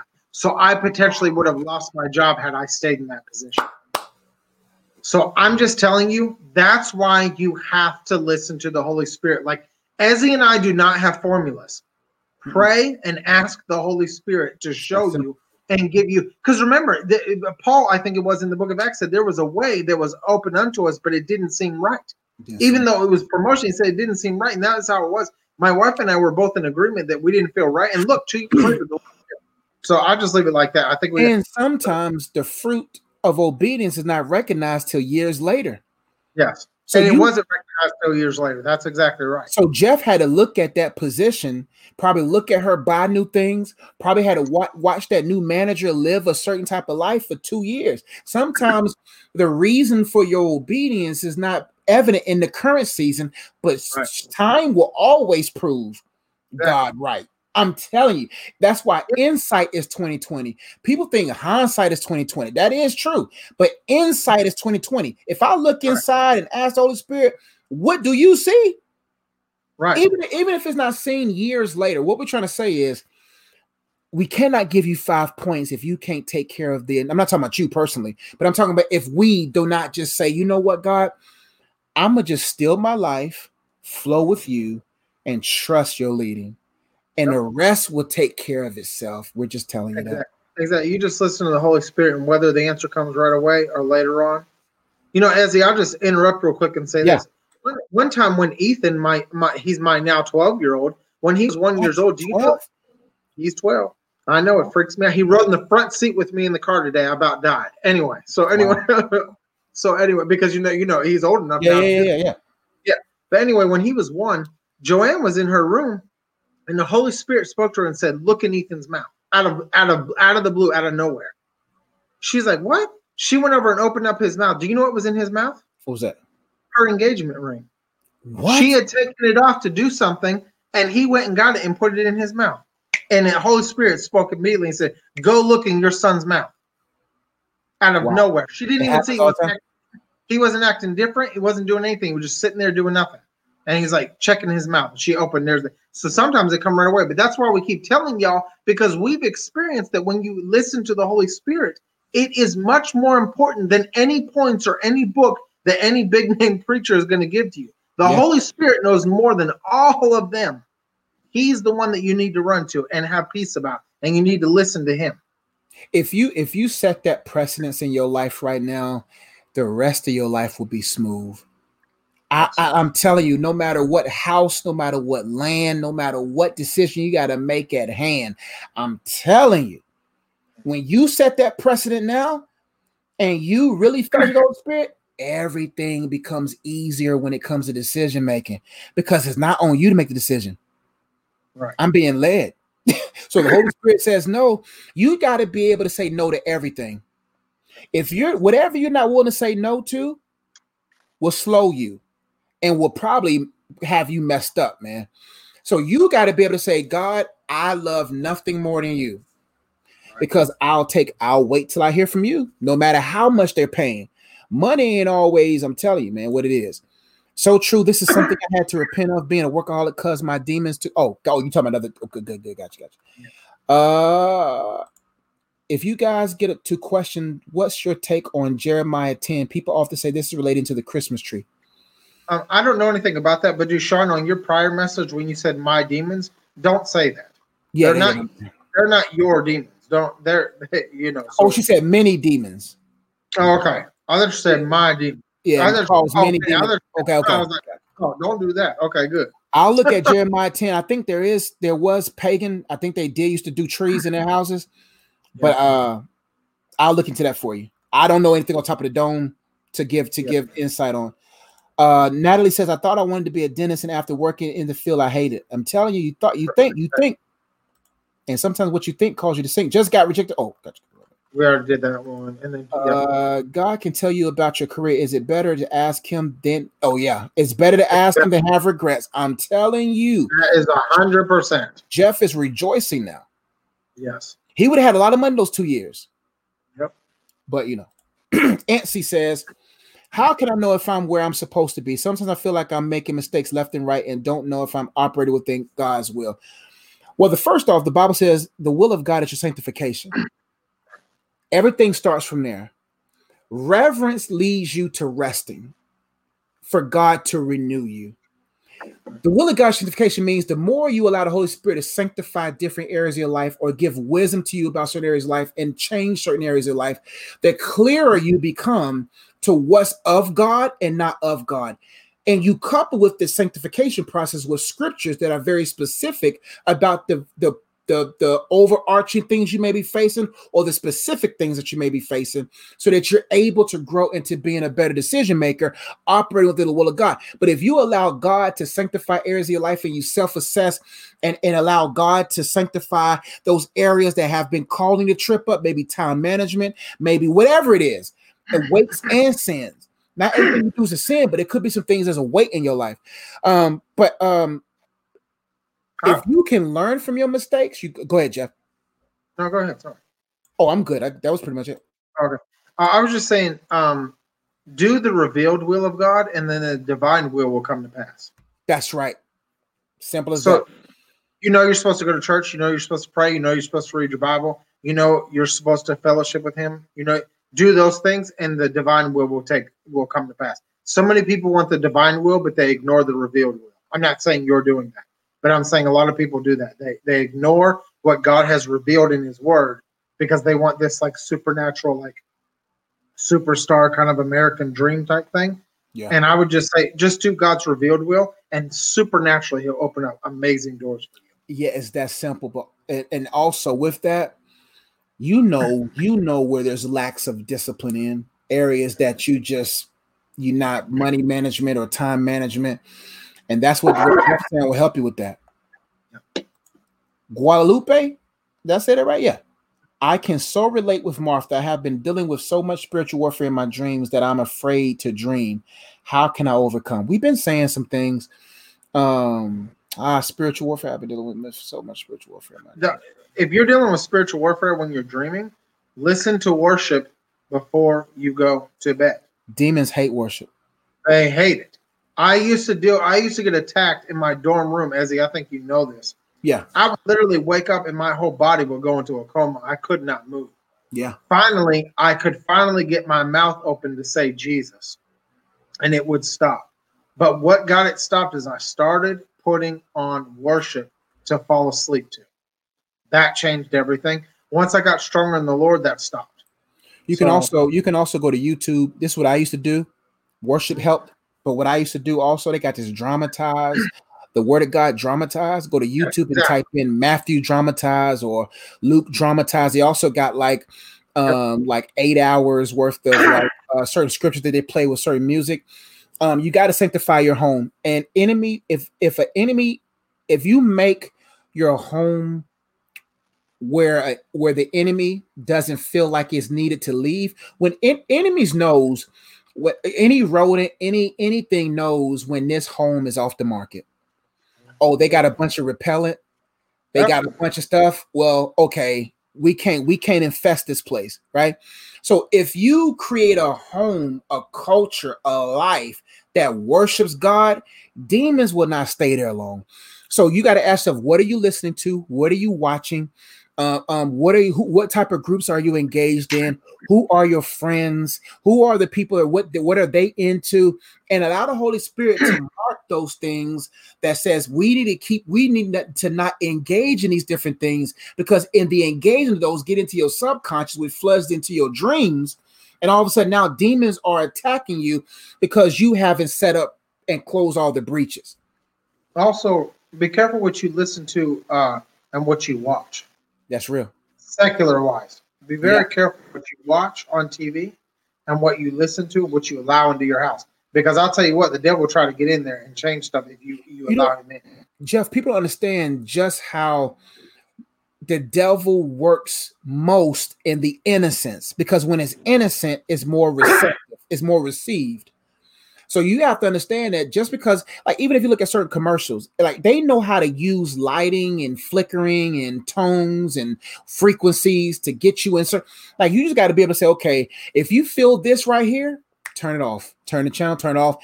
But you have to allow your spirit to be sensitive, if that's a word. You have to sensitize your spirit now, because the soul got so much junk. But the more you begin to let go of soulish things, the more empowered your spirit man becomes, the more sensitive it becomes. Like, if you always listen to secular music, or some people say secular, but if satanic music, whatever, if you keep listening to say, no matter, you could call it secular, because then people get into technicalities of the word. No, satanic, anything that derives from satanic origins or satanic influence, right? Even Christian music comes from some satanic origins, right? But if you constantly listen to that, then you become familiar with it, because in becoming familiar with it, you don't grieve the Holy Spirit to warn you in it. And then you become numb to it. Oh, there's something wrong with this. But the more you begin to remove those things, just like with food, if you don't eat sweets for a long period of time, what used to be sweet, just what used to be just sweet to you becomes super sweet now. Because your body's like, wow, I used to eat that regularly and it didn't bother me. But now when you fasted from it, it's super sweet now because your body has become sensitive to it. The same as with these different things you engage in. When you engage in these different things, the reason why you don't feel bad about it, and these Christians giving you clearances to do it, because they don't feel bad about it. You don't go by your standards and what you feel bad or not, because you may have become numb and dumb to it. But when you are talking to someone who's sensitive with certain things, they'll tell you what's demonic or not, because they're not so immersed in it that they're not well versed with it, and they're able to see this just ain't right. So remove those different things out of your home, make your spirit man sensitive, and allow the Holy Spirit to help you move and shake out here, and you'll know what not to listen to, what not to do, and watch your dreams no longer be demonic and satanic in your life. Yeah, and just make sure you don't have any cracks in your armor. Spend time with the Lord. Yeah. Because if you are, I think she said, I'm so sensitive in the spirit, and I get that. If you're very sensitive, then make sure you're spending a lot of time with the Lord putting on the armor. Yeah. Jamila said, thank you guys. This helps so much. I'm so glad. Testimony session will be dope. We'll probably do that soon. Man, you got a lot of questions. We got to get to our last segment. Jeff, how you feeling? I'm fine. Maybe we can do. I think we already addressed like the spiritual warfare dreams. Thank you guys so much. Um, I recognize instantly that a lot of fear and doubt to be able to do the job. Got you, Kristen. My wife is saying, "Amen." So true. Thank you for the insight. God gets the glory. Wow, amen. I'm a single mom with a 15-year-old, 12-year-old, and a 6-year-old. It is only us. I have begun to make some changes in our household. This year has been very because Yeah. I'm so sensitive. Okay, gotcha. You're gonna be all right. God will fill that void. You're fine, my friend. Well, thank y'all for trusting us with your questions. We really do hope and pray that you just do what we say in regards to going to the Spirit of God. And just, I'm telling you, Jeff, I used to be a guy that would try to give people formulas, but those things don't work without the foundational principle. You see what I'm saying? It just doesn't. Now, we're going to talk about, I'll let you do it, Jeff, because this is your time. No, go ahead. We're going to do our top 3 favorite cookies. It's Christmas time. It's Christmas. Are we going to do 3, 2, 1? Yeah, 3, 2, 1. So y'all know, for those who's watching for the very first time, you know, Jeff and I, we love food, man. Like the first thing I'm gonna do after I cast my crowns before the Father is I'm gonna worship through my eating. While y'all out there jamming, I'm just gonna be at the table, eat my wings, and just worship it. I'm gonna do my thing, but I'm gonna worship Him through eating. I already know that when I get to heaven, God's gonna dap me up. I'm gonna hug Him. I'm gonna shed some tears. I'm gonna cry, man, when I see my Father, man. I'm gonna cry. And then I know my Heavenly Father gonna be like, son, I'm gonna take you where the waffles and wings are. My God's a good Father. All right, number 3. Man, go ahead. I ain't even do my list, but I can. Oh, yeah, I know it off the top of my dome. My number 3 favorite cookie will have to go ahead, Jeff. You're doing types of cookies, not like a brand, right? Yeah, types of cookies, not brand. Okay. That's another topic. Yeah, because there are like certain like cookie shops that are amazing. That I didn't do that. I did types of cookies. Okay, good. Some of y'all would be upset with me for this being so low on my list, but it's not number 5 or number 7 on my list. But my number 3 favorite cookie is chocolate chip. Hold on.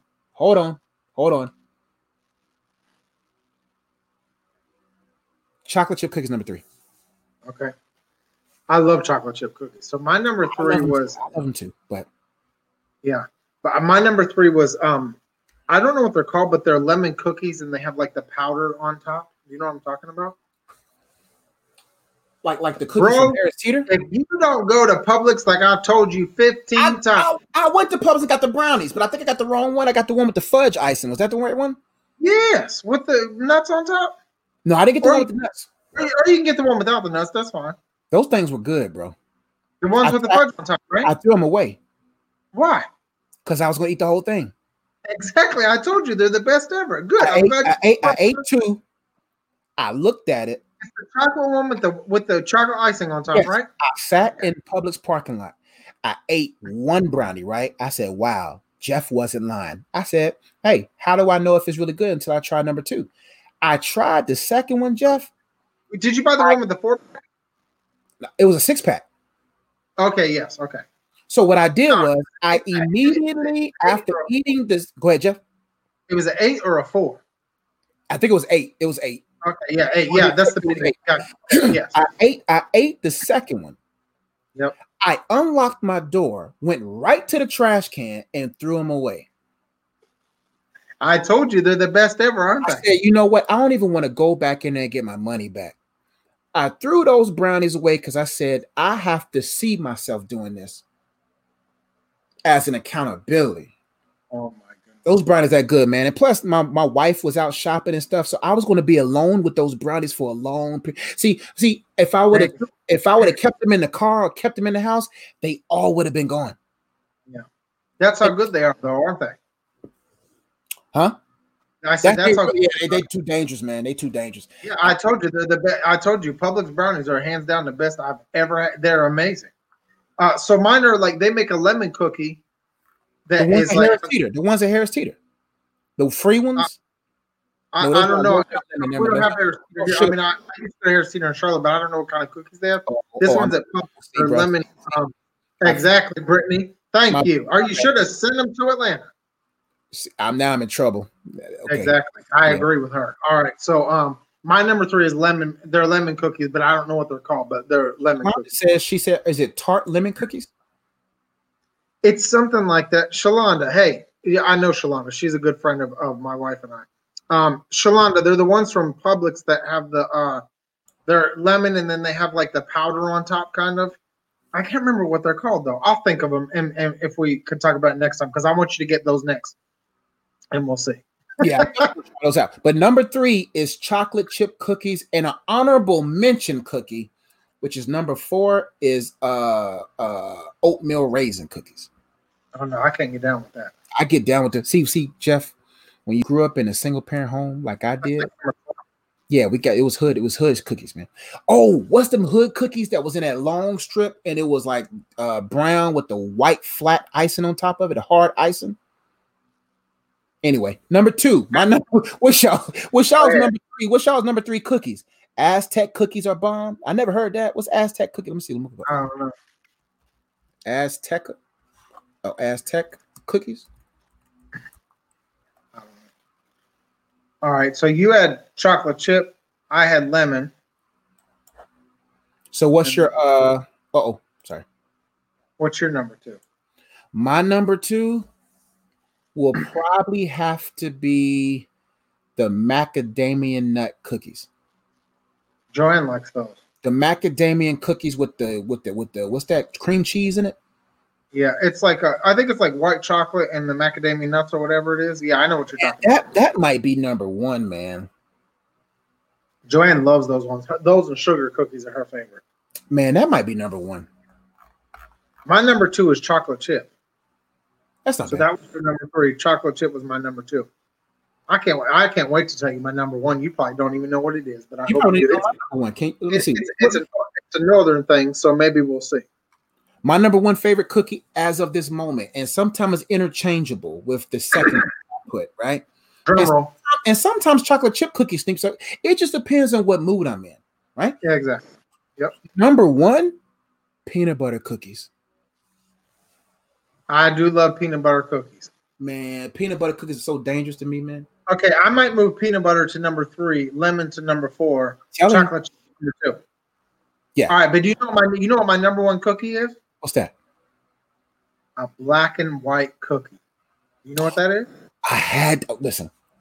It's the black on one side, soft cookie with the white side. I didn't think that was. I thought it was a pastry.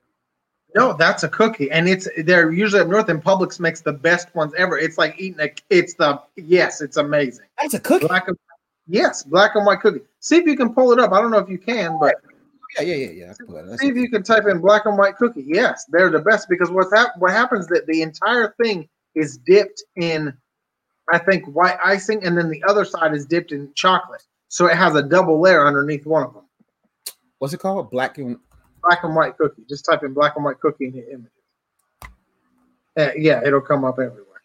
I thought that was a pastry, bro. I did not think that was a cookie. That's cookie. Black and white cookies. This is a cookie, bro? Yes. So would you be changing your list after seeing this? I got it. Only had it one time though, Jeff. And it was out. So I want you to go to Publix. I want you to go to Publix again, and this time they only sell them in one at a time. So you're not gonna have to throw anything out. It's one big cookie that you can eat by itself. It's 400 calories, so don't get me wrong. It is a beast. But just get one. Get one for Brittany so she doesn't kill you. And then so get two. And then try it because the whole thing is covered in the white icing, but the second part is dipped in chocolate. And Publix makes the best. It's almost like eating a cake. That's how good it is. It's cold, man. Brittany said, what did she say? My number 1 is Caramel Delights Girl Scout. Man, you are related to Joanne. That's Joanne's number 1 too. I'm like, what? The Thin Mints are better, but she loves the Caramel Delight one. Or what are they called? The peanut butter Girl Scout cookies. Is the Caramel Delights the one with the coconut? I'm not sure, bro. Because I only Girl Scout cookie I rock with is the peanut butter that one. Yeah, the tag-alongs. But what about the Thin Mints? Do you like those? Huh? Oh yeah, man. Hey, you know what I did one time? I was outside of a store and a little girl said, "Will you buy a Girl Scout cookie?" I said, "Sorry, sweetie, I don't have any cash." She goes, "Oh, we accept card now," and pulled out a machine. I said, "Darn it!" She got me. She snatched me and took my credit card and made me buy a box of cookies. I was like, "That was slick." Man, these kids, they hustle. She just said, "Yeah, I think that's what she means." Yep, it is the one with the coconut. Those are Joanne's favorite too. Brittany said that. I think. Oh, y'all just want to talk to Miss Ezzy. Y'all don't be on her side. Y'all know peanut butter cookies. Oh yes, ma'am, Miss Ezzy. Tamara said my number one cookie is the lemon cookie. Yeah, the lemon cookies are amazing. So it just depends on what you're in the mood. Man, like cookies. See, my wife hasn't seen me get a lot of cookies in our marriage because of the abundance that comes with cookies. I can get one slice of cake and just go on out my way, right? But if I get a whole thing of cookies, if I bite into them cookies and they're soft and moist, right, I'm eating about 8. Exactly. That's the problem. Well, hey, you know what we can do? Remember that place I told you about, the donut place in Georgia that I sent you? So I just found out today that down the street from them is a place called Crumble Cookie. And they have some crazy types of cookies where you can go in and buy one at a time. Here we go. They got big ones for one at a time? Exactly. And so we can get both and then we'll be all right. As long as we eat dessert out and don't bring it in the house, then we're good to go. Danielle. No, put them in the freezer. Put it in the freezer. She must not know it. Men don't put nothing in the freezer. Yeah, I would pull it out in the middle of the night. There's no accountability when your wife is asleep. No. It's just you. And God is working on me because I grieve him. That's why I grieve him. I'd be like, the Holy Spirit be like, man, that's too much. I'd be like, what? Wait, who's that? Who's talking to me? You know what though? On a serious note, if you can't put down a cookie, how can you cast out a demon? I'm just saying. So that is right. You know, some people. How can you cast down strongholds? You can't even turn off the TV, or you can't put down the McDonald's cheeseburger. So you are right on that regard. But yeah, I just don't bring cookies. Now that'd be funny. Casting out demons, eating a box of cookies. Right. I don't even do box of cookies. I do little, the things that pop open. Cookies being there, just resting in him. We'll have to try that place. It's called Crumble Cookie. Maybe y'all have one in Charlotte. My sister told me about it, and she lives in Colorado. And she said they go there like every week, her and her husband, and they love it. Oh, they got one in Tega K. Is it Crumble, Crumbl? Yes. And where do they have it? They got one in Charlotte off Ray Road. Yeah, you need to go over because she said the churro ones and a bunch of different. No, not these cookies. Oh, they're closing soon. Oh, you need to go. You mean closing soon, like for the night or forever? They close at 10. Okay, yeah. So anyway, don't go today, but you can go tomorrow or whenever and check them out. Babe. If you go to the she's watching right now. Yeah. Can we go? Can we go to Crumble Cookie? Right. So maybe you need to show her the thing. Hey, you need to bring up the cookies so she can see them because the advertising. Oh snap! Oh snap! I'm bringing this up right now. Yeah, they got a video. Yeah, so my sister said she goes there all the time and absolutely loves them. Look at that, babe. Don't you want to go? Hey, don't you want to go get a cookie? Look at that. Oh my God. No, Jeff. No. Look, I told you, yeah, like that's what I'm saying. Like, not the soft action. Oh man. Exactly. She said they're amazing. She loves it. Who said that? My sister. She goes there. Of course. She said, of course. All right, guys, we love y'all. Yep. It's been a great podcast because they close in 55 minutes. How far away? She's not even gonna go with me. She's gonna send me out. She's already probably on the menu. Do you know which one you want, babe? Do you know which one you want? Yeah, if I was there, we would go together because that would be great. See, people saying share with her, coach. Men don't share theirs. We buy enough for us to enjoy together. But what happens is that they usually like the one that you eat. So, And this podcast ain't even sponsored by Crumble Cookie. No. Look at them cookies, bro. Exactly. I told you. All right, man. Let me go off this podcast. I'm getting a cookie. I deserve it. I deserve it. We can go next week. This we week. can go this week. Eggs. We gotta possess the land right now. Where's Ray Road? That's too far away, isn't it? No, it's like 30 minutes. 25, 30 minutes. Yeah, that's too long. Man, that's not long. All right, I'm sorry. I didn't mean to hate on you. You know what? Do what Go you do. this But week. hey, you know what though? You know what though? If you go during the day, they're probably more fresh. You know what? You're right. Because usually at the end of the day, no matter how good the place is, it's usually not as good at the end of the day because they're throwing stuff out. But that's where the blessing is, Jeff. I know. The blessing is in when you come. I know how to play the game. I like showing up maybe 15, 20, 30 minutes before they close. And I just give them great I give them great in service as far as kindness. I probably walk out with 10 cookies a day for free. See, the Bible says his favor surrounds you like a shield. Wherever I go anticipating that I will receive favor. Even if I don't receive favor at that moment, but they're going to always remember how nice I was, and I might receive favor down the road. Look at that chocolate chip and peanut butter. No, I want you to look up their cookies and cream one. Let me look at that right now. All right, just real quick, because I just saw a picture on Google, and I was like, oh my goodness. They got, do I just go to the yeah, and they change their menus constantly, by the way. So look at their weekly menu. She said they change it all the time, their flavors. Man, that's smart, but that's kind of messed up. I know. Need cookies like now? Oh, they talking to me. That's prophetic. Their website was made in a prophetic, brother. Birthday cake, Christmas. The birthday cake Christmas. Ooh, the ginger snaps. Oh, that sounds so good right now. Oh, the Reese's cup, yeah. Oh man, chip. Ain't nobody got I would get that. The chip pepper. I would get the chocolate chip this time. Chilled. I don't want nobody got time for eggnog. That's it. There's the cookies and cream right there. Oh, that's ice cream. Oh, they sell ice cream too. That's all the cookies they have? That's for this week. Remember, they change it constantly.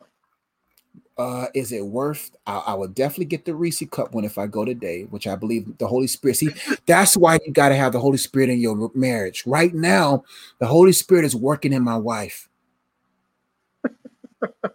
Ginger snap. I don't know, man. The birthday. Now, see, why my wife loves birthdays. She loves sprinkles. Somebody said, "Turn it off. We don't have one in Titusville." Where's Titusville? Which Titusville are you from? That's not like a scripture. That's not. That's not like a place Jesus walked. Well, there's a place that I grew up that is near Titusville, Pennsylvania, but I think she might mean Titusville. That sounds like one of the epistles. It was actually the place in Pennsylvania. It was actually the first place ever where they discovered oil in the United States. Yeah. Wow. Anyway. Let me see what the Holy Spirit is doing in my wife's heart right now. We love y'all, man. We just the longest we ever went, 1 hour and 51 minutes. Hey, that's good. That's good. Merry Christmas, everyone. Merry Christmas. Hey, yeah, seriously, we hope y'all have a Merry Christmas and a Happy New Year. Ezzy and I will be back in January, and the plan is to do this weekly instead of every other week. We'll let you know what day we start in January.